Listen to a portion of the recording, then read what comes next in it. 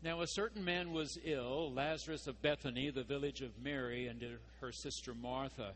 So the sisters sent a message to Jesus, "Lord, he whom you love is ill." When Jesus arrived, he found that Lazarus had already been in the tomb 4 days. When Martha heard that Jesus was coming, she went and met him, while Mary stayed at home. Martha said to Jesus, "Lord, if you had been here, my brother would not have died. But even now I know that God will give you whatever you ask of him." Jesus said to her, "Your brother will rise again." Martha said, "I know he will rise again in the resurrection on the last day." But Jesus said, "I am the resurrection and the life. Those who believe in me, even though they die, will live. Whoever lives and believes in me will never die.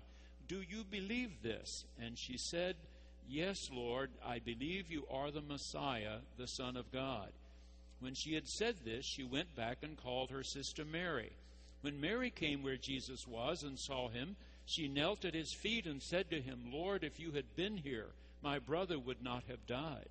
When Jesus saw her weeping, and the Jews who came with her also weeping, he was greatly disturbed in spirit and deeply moved, and Jesus began to cry.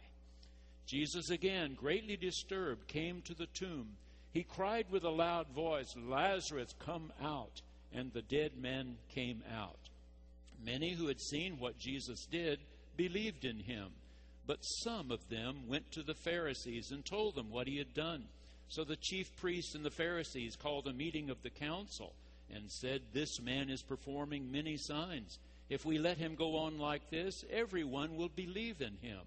So from that day on, they planned to put him to death. This is the word of the Lord. Thanks be to God. There are several points in this story that I think we need to hear. First of all, the part about then Jesus began to cry. I think this means that Jesus feels deeply the loss that we all feel when death comes. Scholars believe that Jesus lost his father when he was a teenager. Joseph is never mentioned after Jesus is taken to the temple in Jerusalem when he was 12.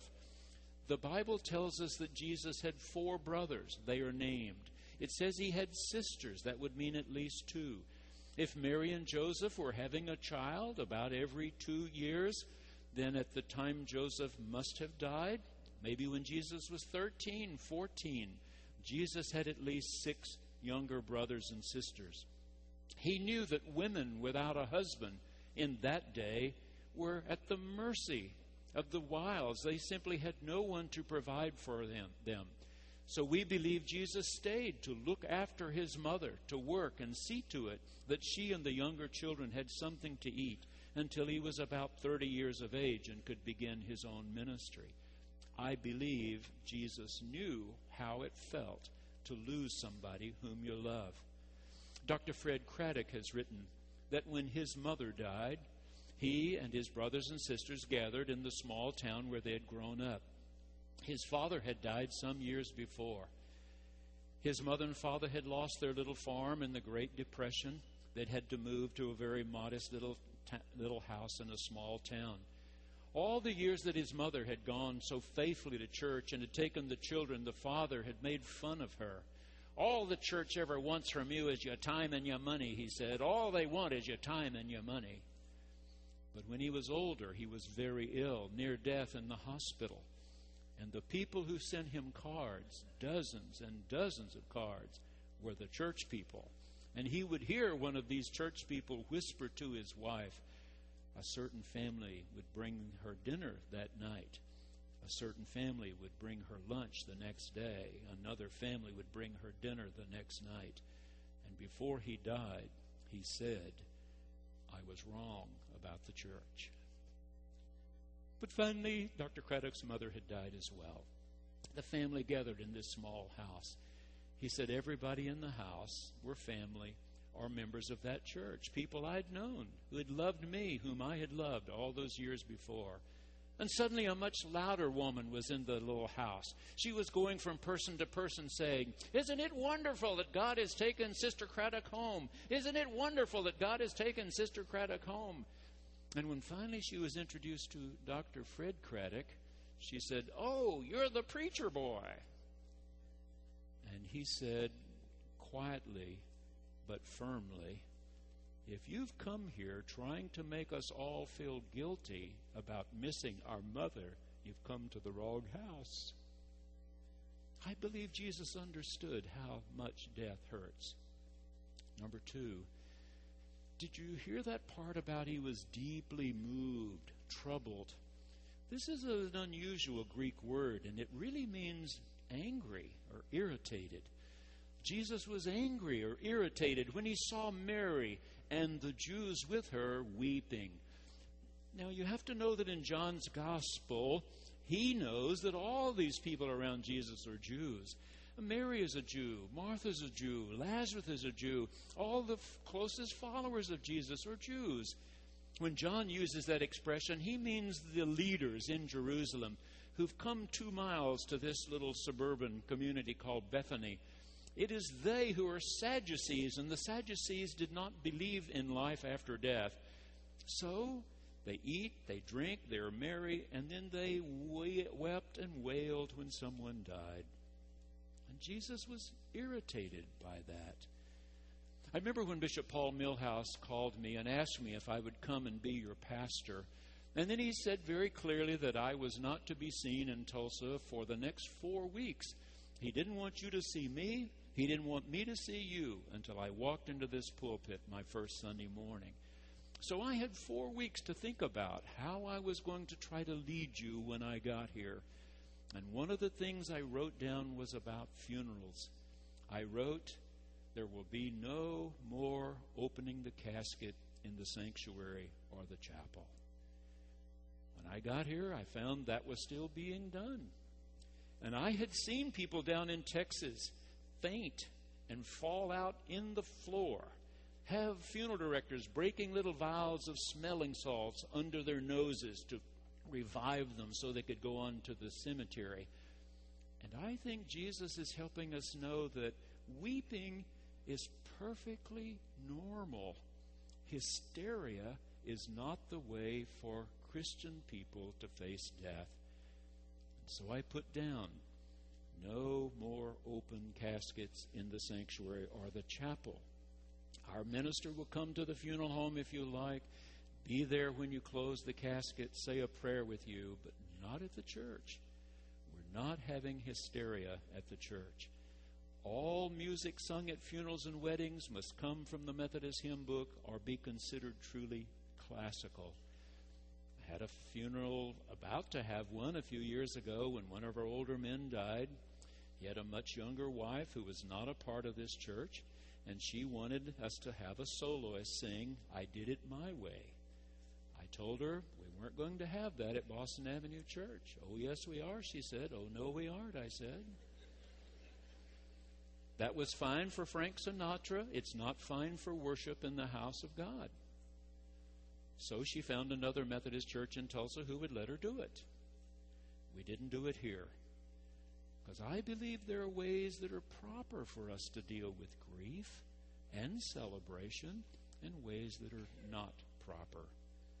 After Jesus began to cry, John tells us again, he was troubled, he was agitated, maybe even angry, as he walked right out to the tomb and said, "Roll away the stone." Why? Because John believed that raising Lazarus from the dead was going to put Jesus in that tomb. Matthew, Mark, and Luke say that Jesus was crucified because he ate with tax collectors and other sinners and finally chased the money changers out of the temple. But John says, no, it was because he raised Lazarus from the dead. This was something that his enemies could not tolerate. If he can raise people from the dead, he will have all kinds of people believing in him. And so they plotted against him.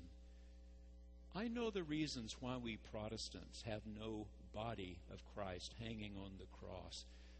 But I think we also miss something when we forget how horrible the crucifixion was.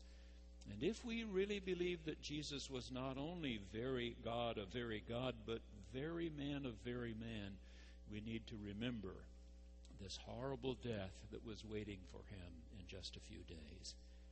But number 4 and last, the key verse here, of course, is Jesus' statement to Martha. Martha, I am the resurrection and the life. John uses these I am statements to remind us that the God of the burning bush, the I am who I am, was now present in Jesus of Nazareth. I am the way, I am the truth, I am the life, I am the bread, I am the vine, I am the resurrection. Those of you who read the Wall Street Journal, did you see that photograph in the Wall Street Journal almost 2 weeks ago, right after Hurricane Sandy slammed into New England?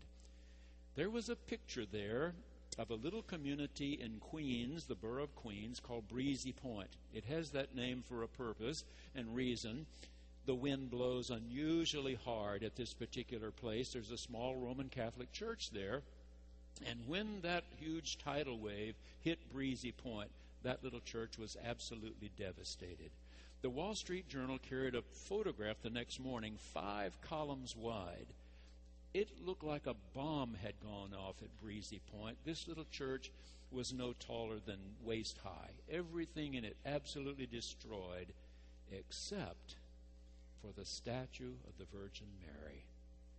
She was standing tall with all this rubble around her.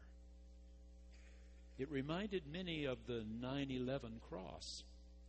Have you been to New York City since 9/11, 2001? When those beautiful buildings went crashing down, and finally all the dust had cleared, 2 huge girders had somehow been intact, one perfectly crossing the other. It's called the 9/11 cross. Some years ago, we took my mother and father to Europe for Dad to retrace the route that his unit took as they landed at Le Havre, France. He was in the United States Army, joined Patton's Third Army, and started trying desperately to get to Berlin. But en route to Berlin came the horrible winter of 1944. We had the 101st Airborne surrounded by the Germans at Bastogne in Belgium. General Patton, the Third Army, were trying desperately to get there to relieve the 101st before they would all be killed. This was the Battle of the Bulge. One of the journalists traveling with one of those units of the American forces noticed a small little town called La Gleize, where he could hear in the background all these bombs exploding. He could hear rapid fire, rifle fire. He went in the little church for just a few moments. He saw this magnificent Madonna, a carved statue of the Virgin Mary, 800 years old. Someone hollered, "It's time to go," and his unit moved on in this horrible fighting. A few days later, when in fact the 101st were rescued and the Battle of the Bulge beginning to fail, that same unit went back through La Gleize. And this journalist said this beautiful little church was all flat on the ground. Dead German soldiers, dead Americans, sometimes bayonets crossed, now almost covered with snow. The one thing standing, the Holy Mother. She was still standing. For us people of faith, it means that war, death, sickness, pain never have the last word. God has the last word. And God's last words are peace and resurrection and life everlasting.